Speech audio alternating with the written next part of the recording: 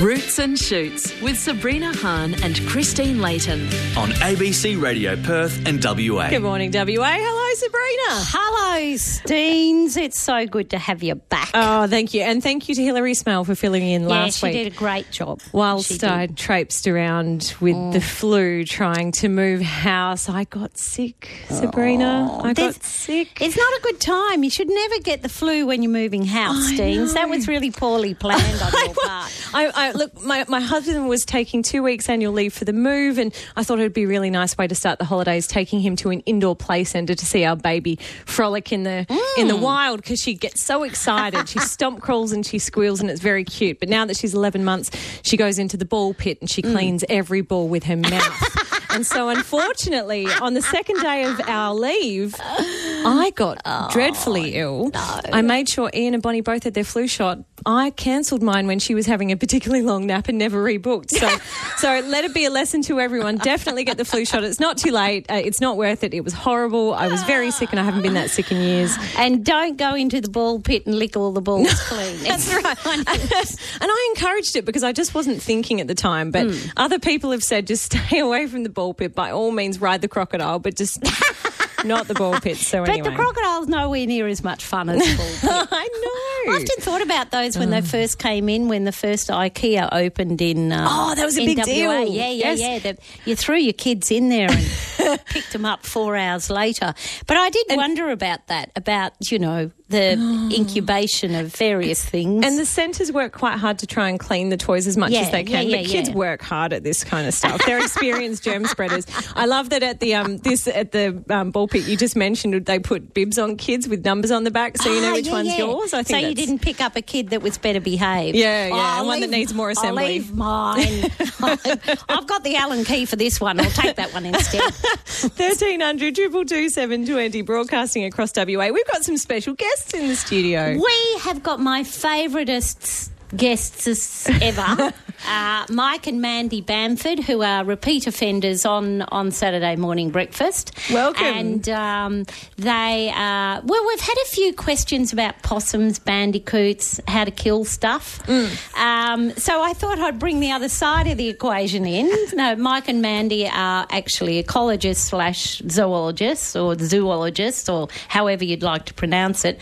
Anyway, they know a lot of stuff about things that crawl, dig, fly, and what else? So if you want to get them back into your garden, you've also got the answers. So welcome, Mike. Hello, Mandy. Oh, hello. Nice to see you, Christine. Yeah, great to see you again, Sam. Yes, and so the reason we've brought you in, apart from that you're fabulous talent and company anyway... What are you after? Yeah, that's a good question, Mike. This is not your first rodeo. Is that I really want to talk about nature. Excellent. In the garden. Yeah. So who better to speak to?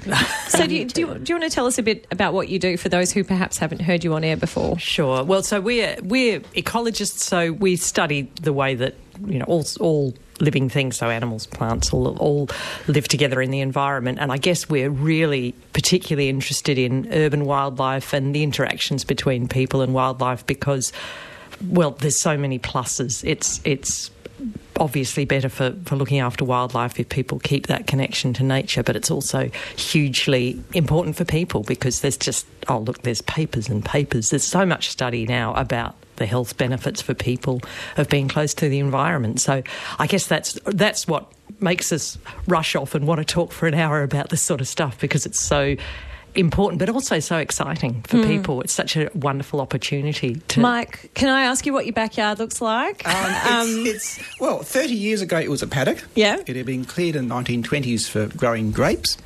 and then we built a house and put a garden in. The garden now looks like a sort of woodland forest with a tiny bit of what we call lawn. It's mostly weeds. That's okay. It looks good when you mow it. Sabrina will get to that. Yeah. So, we've recreated...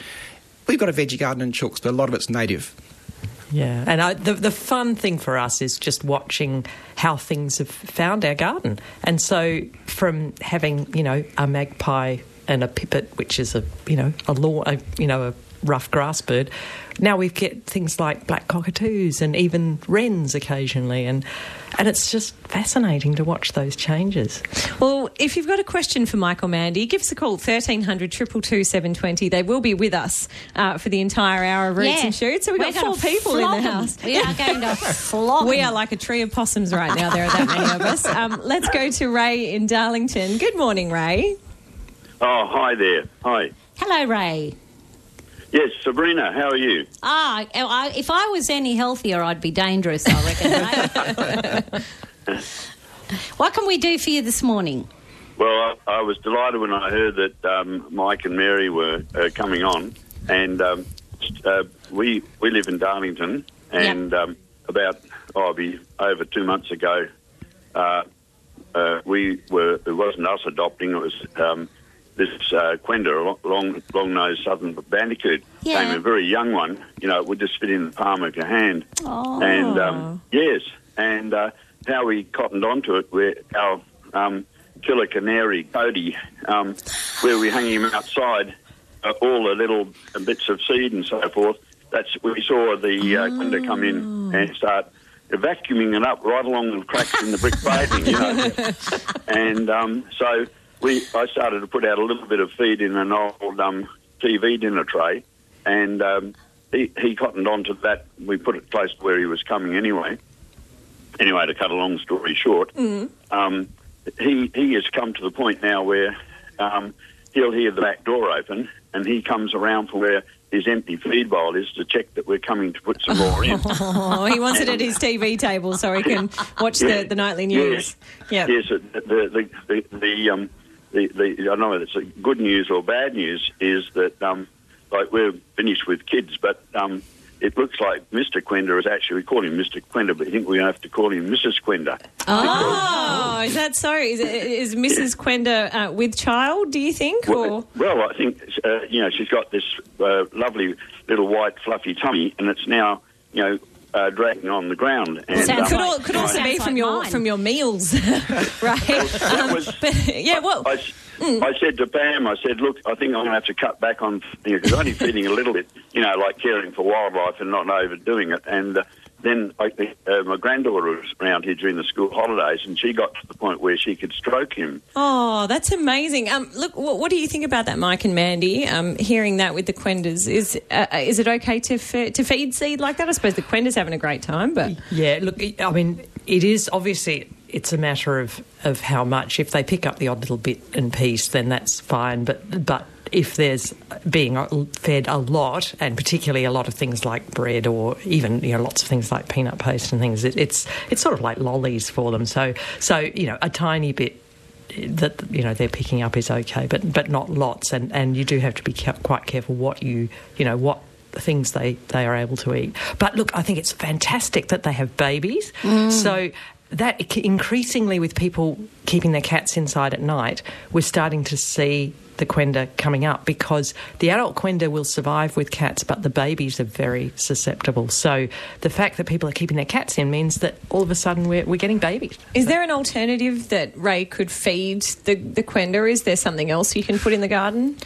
Well, look, the best message is local native plants, and they love roots of plants and digging up bulbs and insects. So the more local native plants you have, the more natural food there is for bandicoots. And if there's a diversity of plants that are in your garden, if you have a food source year round, would that encourage things like Quendas to actually stay and breed in that area? Do you think? It will, yeah. It's a matter of providing coverage and a constant supply of food, and not, if you're going to give them a little bit of supplementary food, it has to be very much in the supplementary category. It's a little tiny bit to help tide them over. And not every day. Yeah. Otherwise they become very reliant, and you may get too many of them, and they can get sick. And I guess the other thing which is really important, particularly with smaller blocks, is little gaps between fences. Really important for animals like bandicoots and bobtails. So just a simple, the old picket fences were great because things could squeeze through. But there's nothing worse than a solid brick wall for an animal like a Quenda, because if they need to use more than one garden, then of course they can't. So just knock a few little Wow, holes so, in it. so give some thought to transport routes for native animals. Yeah, I it's never like- thought about that. It's like corridors. Actually, when I was in England, I watched a program on a woman that really wanted to bring hedgehogs back into this Oh, area. yeah. So there was a very big park near her. So she went to all the neighbours and they did just that. They put holes in all the fences. They left this back alley. They turned it into sort of a nature strip. So the hedgehogs could come from the park into individual backyards through this corridor. And did they figure it out? They did use it. Yeah, and Build they it and they will come. filmed. Yeah. They filmed all the hedgehogs coming into people's backyards. It took a year. And it was just so mad. Something as simple as that. Build a wildlife corridor and a disused alleyway and then change your backyard so that it sort of provides a food source for other species. Yeah. And within 1 year, the hedgehogs started breeding up again. Yeah, wow. You are listening to Roots and Shoots with Christine Layton and Sabrina Hahn. We've got special guests, Mike and Mandy Bamford, ecologists, in the studios to take your calls, 1300 222 720. Roots and Shoots with Sabrina Hahn and Christine Layton. On ABC Radio Perth and WA. All right, let's go to Joyce, who's in York. Good morning, Joyce. Good morning, Christine. How can we help? Well, look, I have a standard rose. Excuse me, I've had it for years, and it's got these, all I can describe them as these brown lumps all over it now, especially where the graft is, and someone has told me they think it is gall, so I'll probably have to dispose of it, will I? It might be gall or it could be canker. Right, what's the best thing? Well, canker, the best thing for you is to go and buy yourself another rose. If there's galls, if there's got borer in them, Yes. depending on the health of the rose, it should be okay once the borer evacuates. Right. Is there any oozing of sap around where the lumps are? No, there are just really three main little branches. It's not a very big rose, Yeah. not very tall. And I noticed that there was a hole in the trunk of it as well. Right. It sounds so- like borer. Oh, okay. So what do I do for that? Well, now, a lady rang in with this surefire trick for borer, because we love it when our listeners help us and share their information. So she made up a mixture with 2 drops of dishwashing liquid, some oil, a botanical oil, a spray. What would that So be? can't give you product names, but if you go to a nursery and ask for an oil-based spray that's organic, they'll give you the gear. And so 2 tablespoons of that in a litre of water with a drop of detergent. And then you fill up a syringe. Hang that on. you- Sorry. Okay, 2 tablespoons in a litre of water. Yeah, 2 tablespoons of oil, a couple of drops of dishwashing liquid. Yeah. And you just mix it gently around. Then you fill up a syringe and you syringe that potion into the hole. Where would I get a syringe from? Oh, you just go to the hospital? chemist. No. I would love to see that. It's not a syringe with a needle in it. It's a syringe that, you'd use for... Well, I use it to give the anti-inflammatory to my old dog. Yeah, So, I use it to feed... and babies. Yeah, you can put... You can just get them for a few dollars over the counter at the pharmacy. and they don't right. They don't ask questions. Not unless you're buying 50 and then... Yeah. Okay. And how long would I have to treat it for, Sabrina? I'd give it a couple of goes because you don't know how deep the hole is, and the grub won't like that and it'll come out. Right. So, but I don't know what's caused the gall in the first. Galls can be from an insect or from a bacteria or a fungus. There's all sorts of different galls. But in the rose instance, I'd say it's an insect. All right, 1300 222 720. We've got a question for Mike and Mandy, ecologists in the studios if you're interested too. Vin is in Gooseberry Hill. Good morning, Vin. Good morning. How are you? Good. Thank you. What's your question? our garden's overrun with quenders, and we have virtually no snails. Do the quenders eat the snails? Second point, do quenders eat earthworms? Because we seem to don't have many earthworms in our veggie garden. Or is the earthworms not there because the pH of the soil's wrong? Okay, well, certainly quenders are great disposers of snails, as are bobtails. So if you have bobtails or quender in your garden, you'll have very few snails. Or rats. Or rats, yeah. So lots of good things there. Look, they will certainly eat earthworms if they find them, but there could be a couple of things going on. Sabrina, have you got comments on? Yeah, earthworms come and go according to the sort of in the level of soil, according to moisture, food source, all sorts of things.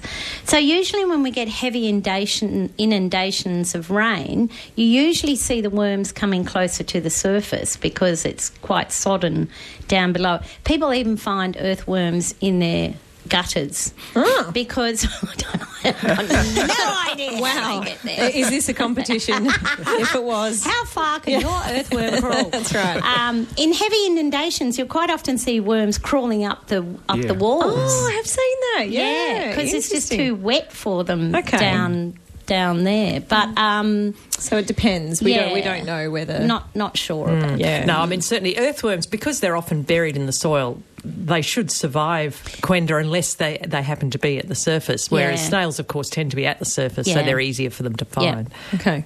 All right, 1300 222 720. Thank you, Vin. Let's go to Anita, who's in Dunsborough. Good morning, Anita. Oh, good morning. I'm just wondering, I've got peaches and nectarines that are in full flower, but the leaf curl, am I too late to do anything about the leaf curl for them? What? Well, you shouldn't have leaves on them at this time of the year, There Anita. are a few leaves, yeah. Okay, I want you to strip every leaf off your peaches and nectarines, every single leaf.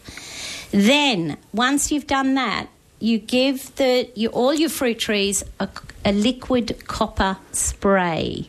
Okay. So you do that when they're dormant in winter, which helps to kill some of the fungal pathogens that will be underneath the buds on the tree.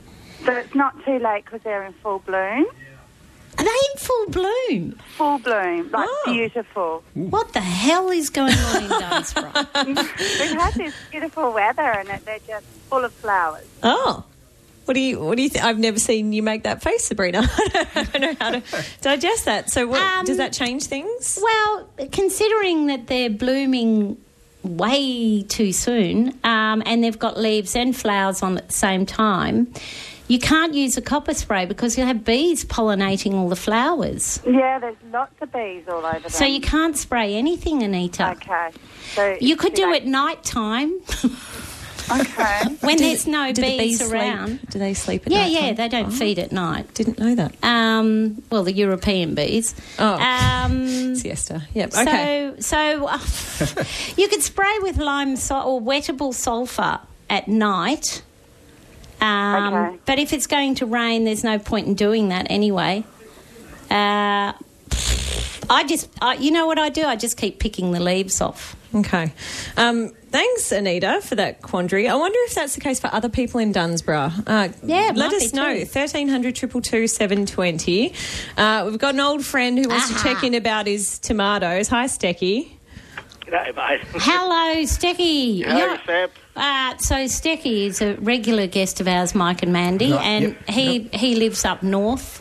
And I think aliens visited his block about 100 years ago because he always has extraordinary things growing there. Well, you saw those. Did you get the pictures I sent you? We're just going to. We've got a lot of pictures on the text line. It's a very busy place to be between 9 and 10 on a Saturday, Sticky. Don't like giving you extra work, but this is an ongoing thing that's happening. Got it. Yep. I did what you suggested. I just left them alone. Yeah, but I can't figure out what to start with. That's a virus. That's what I thought. Yeah, I reckon that's a virus. You're going to have to rip them out, Stecky. Well, did you see on the top part? They all come back to normal. I go. Oh, they have too. They're a little bit wrinkled. Yeah, I was thinking about. It's only a certain variety. How bizarre. Yeah, and the potato leaf ones next door are going berserk. They never got it. Or it's only just that little section there that's only that certain variety. Okay, so that doesn't look like the potato-tomato psyllid, which is good. That's a good thing, Stecky. But you've got something else weird going on. But it does look like a virus. Now, in plants, viruses are like viruses in humans. Mm-hmm. So some plants can get a virus and then their whole immune system actually kicks in and they manage through the virus and their cells kill the viral cells and then they carry on ta-da, like we do in our bodies. Because plants are actually much cleverer than people, I reckon. They have all sorts of secret tactics that we don't even know about.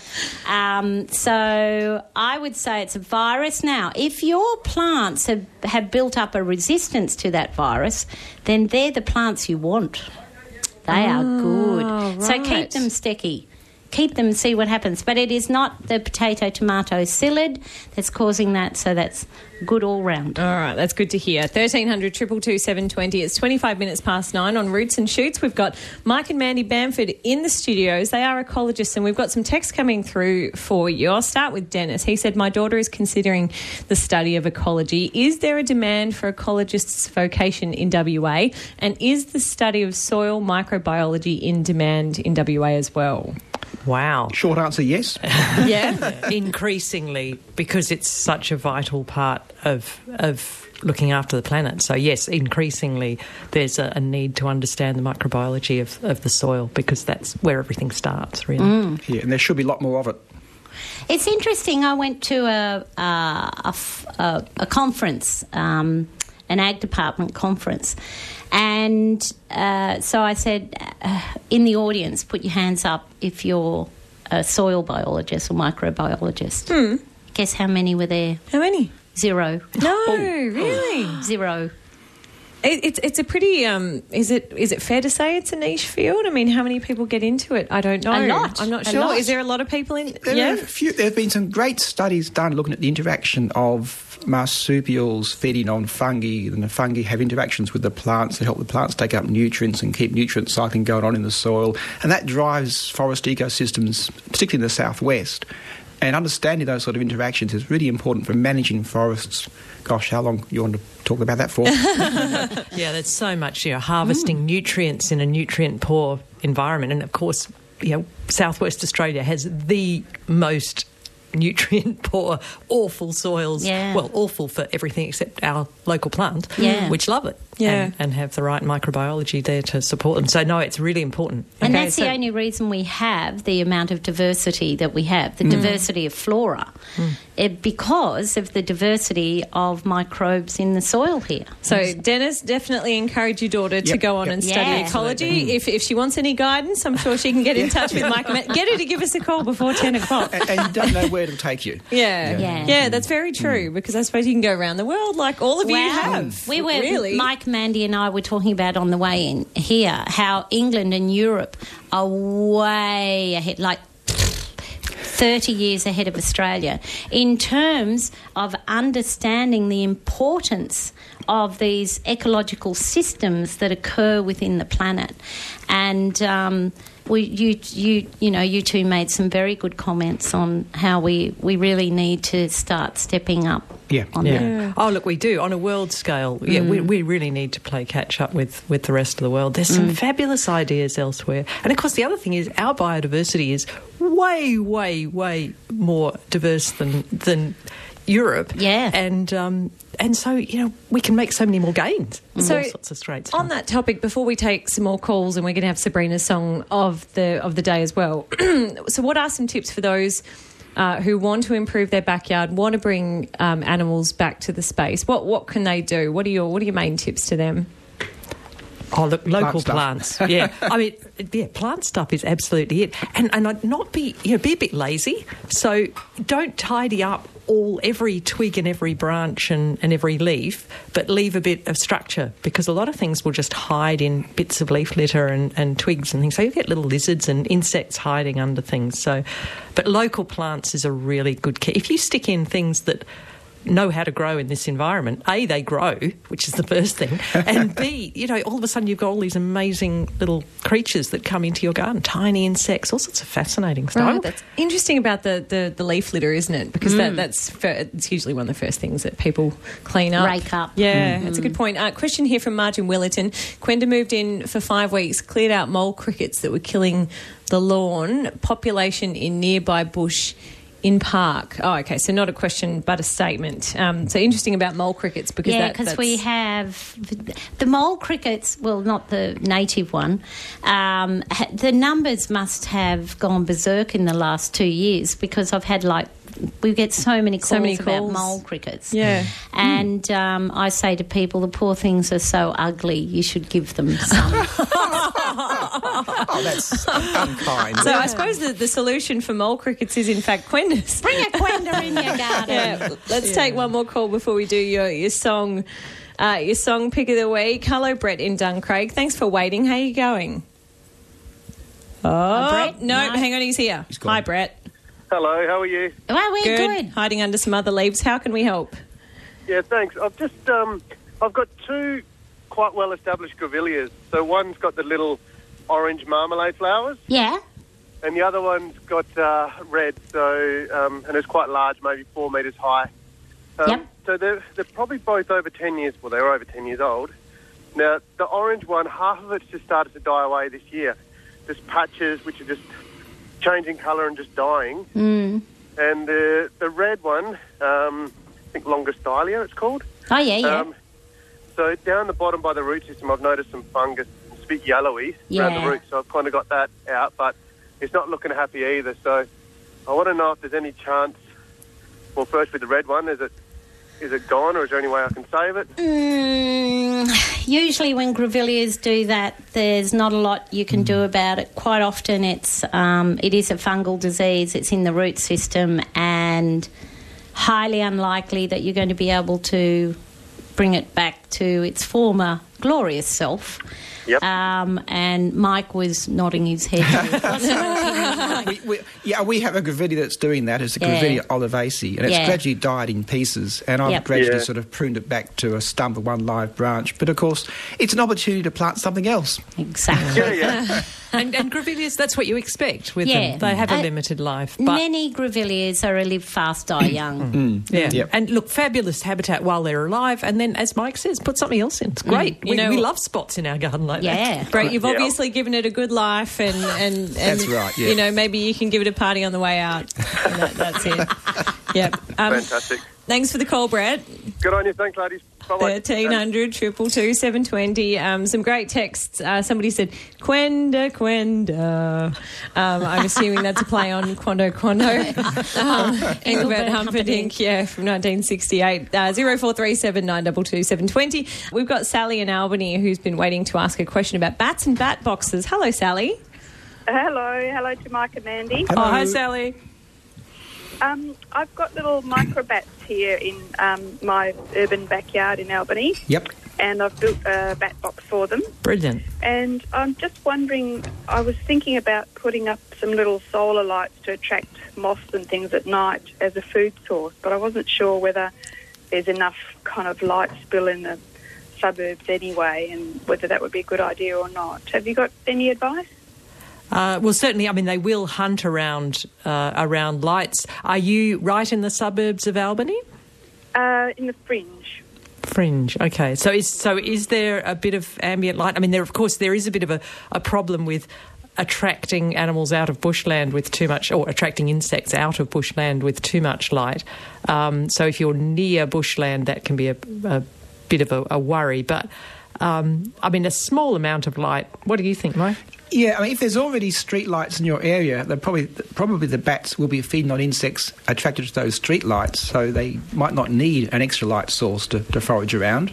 We're not obviously sure of your situation. I think it's fantastic you've got them already. Are they actually using your bat box?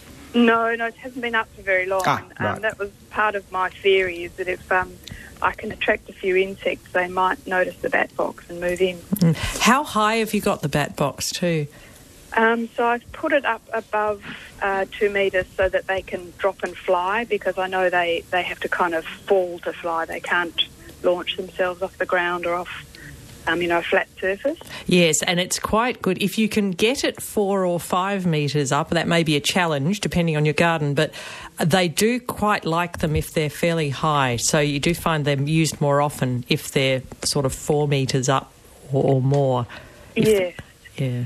I've been trying to place it where it's, out of that kind of southwesterly wind and gets a little bit of warmth during the day. Is that a reasonable thought process? Yeah, that's great. Yep. And look, the other thing is it does take a while sometimes for animals to find nest boxes, so it might take a year or more. With bats, the other thing is sometimes they'll use a particular box at a certain time of year and then change when the weather's different. So yes, I wouldn't give up hope. It may just be a matter of time. Great, thank you. Let us know how you go, Sally. 1300 222 720. Had a text from Anita to say, Sabrina, a photo of my peach tree in Dunsborough last week. Yes. Blossoms aplenty. We're getting text messages from people that are sending through photos of their fruit trees in full blossom. Have you seen that before at this time of year? Well, it has been happening gradually over the last 5 years. So even though climate change, of course, doesn't exist in Australia, there are... We're in a bubble.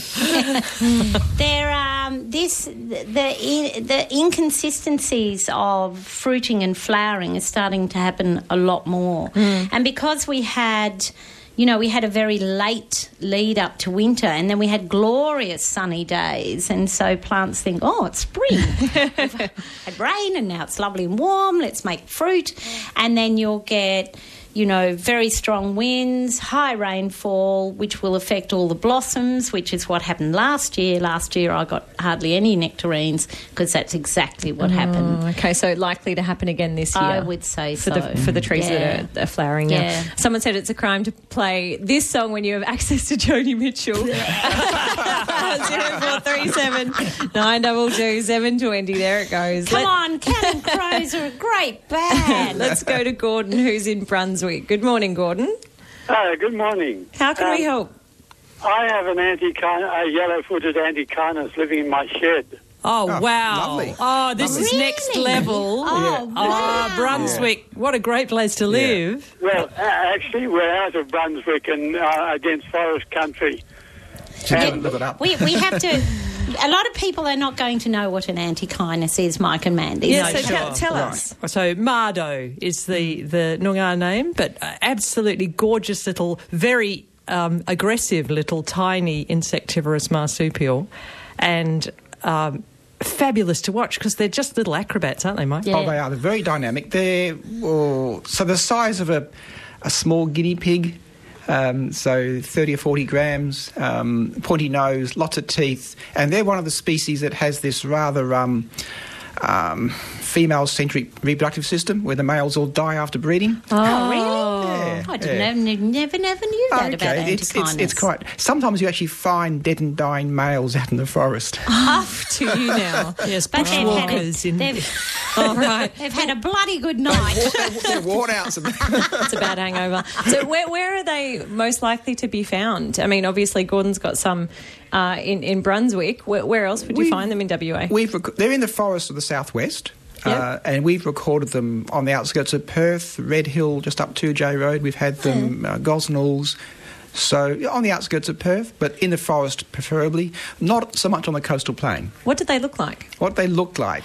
They're They mammal, look fluffy? They look like a very small quenda in that they've got a slightly pointy nose, but much more agile. So not as much of a hump at the back because they run up trees. Yeah. So what is Gordon doing right that would be attracting them? Oh, he's got a forest. The thing is, the more natural habitat, they can live up the trees, they can find Bushland. lots of insects, and you can create that habitat in your garden. And if you are on the outskirts of Perth and you create that habitat, it's not beyond the realms of possibility. I think people have to think about linking corridors. If you're near native bushland, make a corridor to your backyard, as long as you don't let cats and foxes roam around your backyard.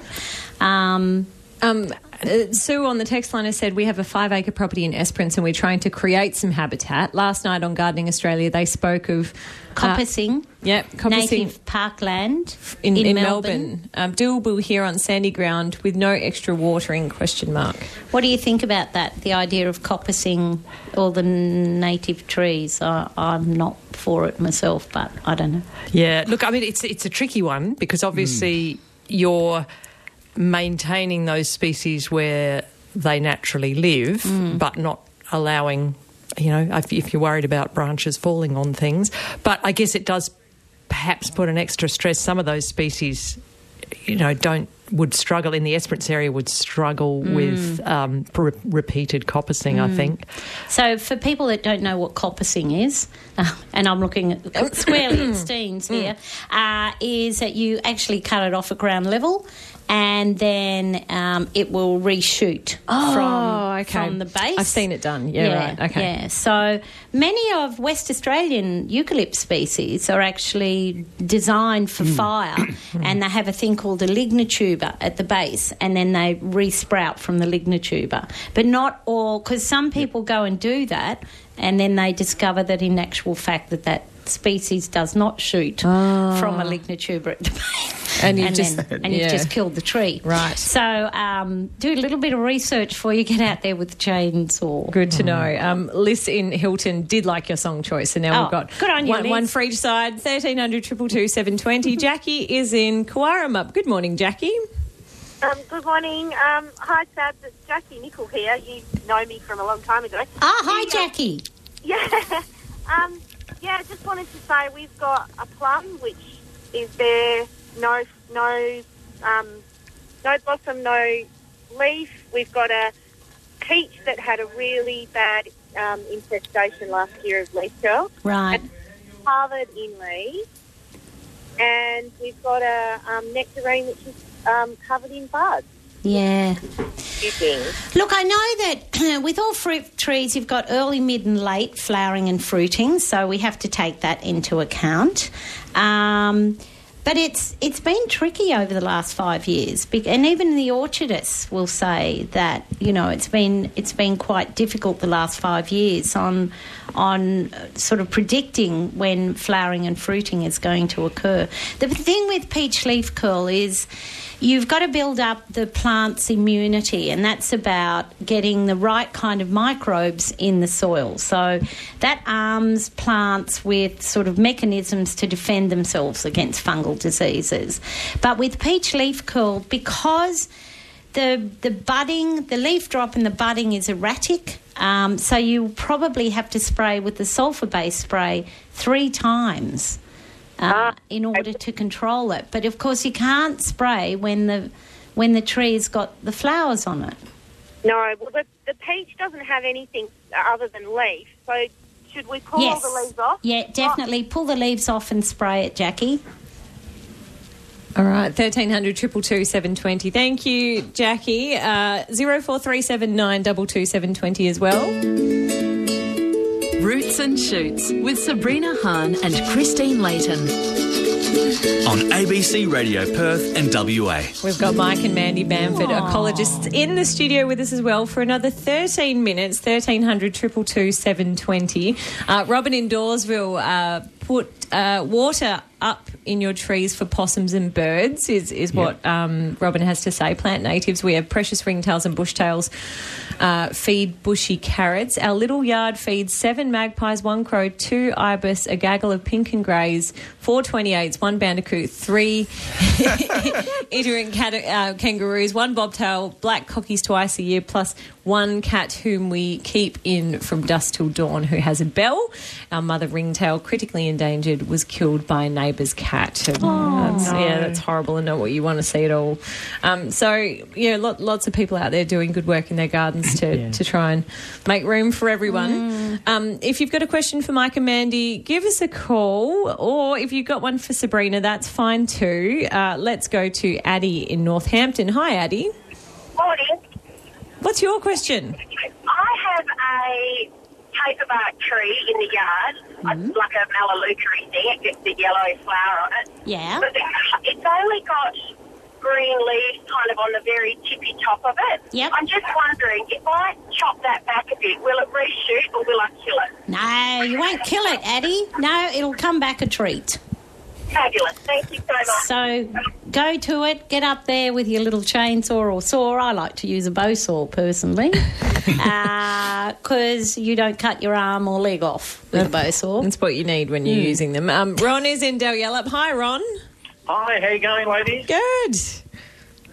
Fire away, Ron. Okay, Proteas. Yes. Got one about 5 years old, the King Protea. Yep. Has grown about 4 inches in 5 years. So what you'd call a slow grower. And then we've got another 6 that we put in about 2 years ago, hopeful that they would take off. Yep. 2 are doing quite well. The others are just got to knee height after 2 years. Are they a different species to the ones that are doing well? Yeah. Okay, Yeah, so in Dalyellum, are you on a sandy, gutless sand. gutless yeah. soil? Proteas don't like that very much. Well, they like free-draining soil, but they prefer slightly acidic soil. So they're the South African Protea, not Banksia. We're not talking Banksias. You know, I love Banksias. Yep. But, So these are Diabanks Proteas. too much. Yep. Yeah. Okay. I would say that, okay, first thing you need to do is a little year 10 science project. Go and buy yourself a soil pH testing kit. Oh, I love those. Yeah, they're good fun, aren't they? And pH test your soil, Ron. Yep. At the 10 centimetres below the surface, and then do another sample 30 centimetres down. If this colour sample goes purple, you've got alkaline soils, and the particular Proteas you've got do not like alkaline soils. Okay.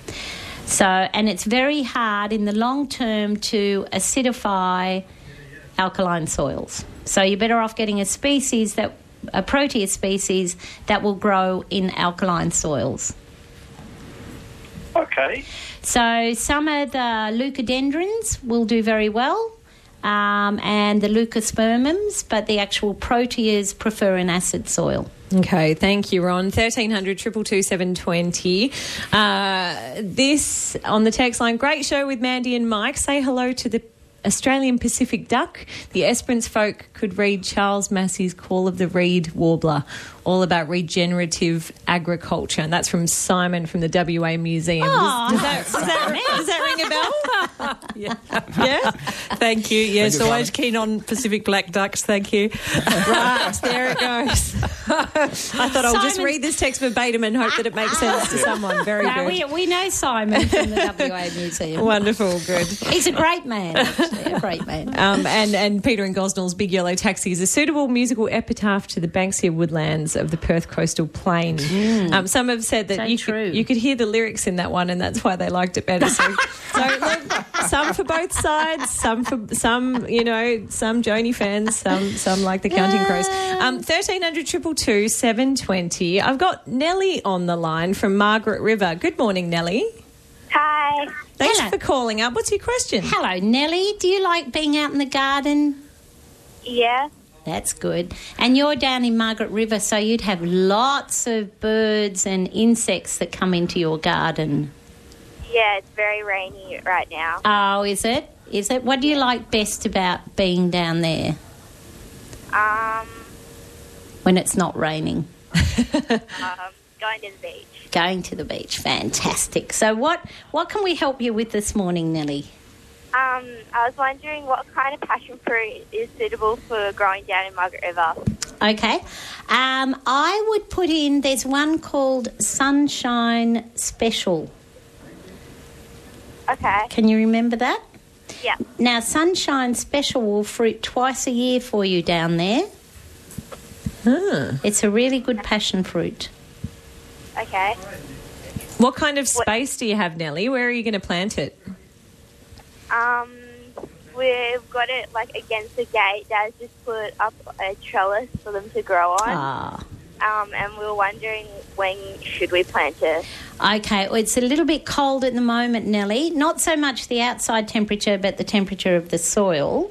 So if you can hold off until, what do we know, August, until the end of August, then that's the really good time to plant it out.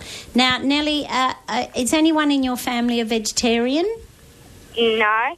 Okay, so you get mum and dad to go to the butcher and you ask the butcher if you can have a liver, and when you put the passion fruit in the ground, you put a whole liver, in the bottom of the planting hole. Oh.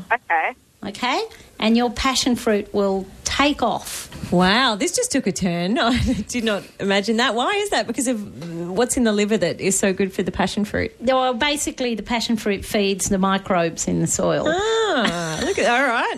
Wonderful. You're going to do that, Nellie? Yeah. Wonderful. Good gal. Give us a call. Let us know how you go. Okay. All right. Thanks, Nellie. Thanks for the call. 1300 222 720. You wondered where I was going with that. I did. I did. But I did like that you asked, what their dietary selections were first. Some text coming in. Scotty G said, I'm wondering what plants to grow up here in Port Hedland. I'd like to have colour in it and want ground cover to shrubs to approximately 2 metres along the fence line, and I would like natives to attract birds and lizards. So, Mike and Mandy, what would you recommend for Port Hedland? Oh, that's a... Which bit of soil are you on in Port Hedland? There's a bit of variation there. Okay. There's some sandy areas and some pretty rough, rocky areas and sort of heavy loams. Okay, so what would you say for either? Gravidia Wickemite's a great one. It's such a beautiful green. If it's slightly rocky. Local acacias. Local acacias a lot up there. Lovely acacias. Yeah. And melaleucas will do well up there as well. Because where they are, they probably have access to scheme water as well, so they might be able to water them to get them through. God, some of the acacias up there are stunning. Yeah. And I guess putting things in small's good too, because it just gives them that bit of a start. But, yes, you could have a stunning garden if you've got a little bit of extra water there. The birds will love it. Yeah, and lots of the local eucalypts. So you'd be better off going to a nursery up there that specialises in or. Oh, no, you can't do that. I was going to do that. Moving on. If you have a friend with private property... collecting seed. Then you could collect seed, which is always... Or even if you do have a friend with private property, a few handfuls of the leaf litter from underneath plants, because there'd be all sorts of fascinating little seeds that'd pop up from that. But yes, certainly please don't take it from the wild. No, I was about to say, you could always go and collect seed, and then I went, no. But you can, as you say, Andy, if you've got people that have got a bush block, then you can go and collect seed. Very handy. Pam on the text line, love my bandicoots, however my lawn looks like a learner's golf course. I reckon we can fit in one more call before we go to sports talk. The panel is going to speak to Fremantle CEO Steve Rossage ahead of their game tonight against the Sydney Swans at Perth Stadium. That's coming up at 10, so stay tuned. In the meantime, Maggie is in South Yunderup. Hello, Maggie. Oh, hello, and hello, Sabrina. Hello. Yes, I live in Possum Palace. What does it look like? Well, we definitely have a Pandora the opossum as a resident in the shed at the back, and God knows how many offspring, but it's very busy down there. But we also have a whole lot of long-tailed lizards. I don't know quite. They have a yellow stripe down the sides of them, and they're up to nearly a metre long, or 3/4 of a metre maybe. Or would have, Go on, Mike. Yeah, what do you think, Mike? Well, have you one of the goannas? Probably the southern heath goanna or heath monitor.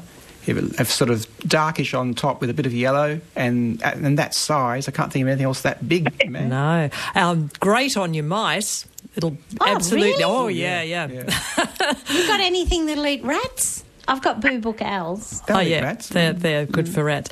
But that's fantastic, Maggie. But the other thing that we have, and this only just appeared, and I think it might be a bandicoot. I only saw this the other night, new resident, and there's a hole down in the native garden under a stump that goes down into the ground, and it looks, for all the world, like a quack I saw it briefly out at night. It's about the size and shape of a quokka. There are inland quokkas, aren't there? There are some at Bluff Knoll. I know that much. There are a few little populations. Try and get a photo.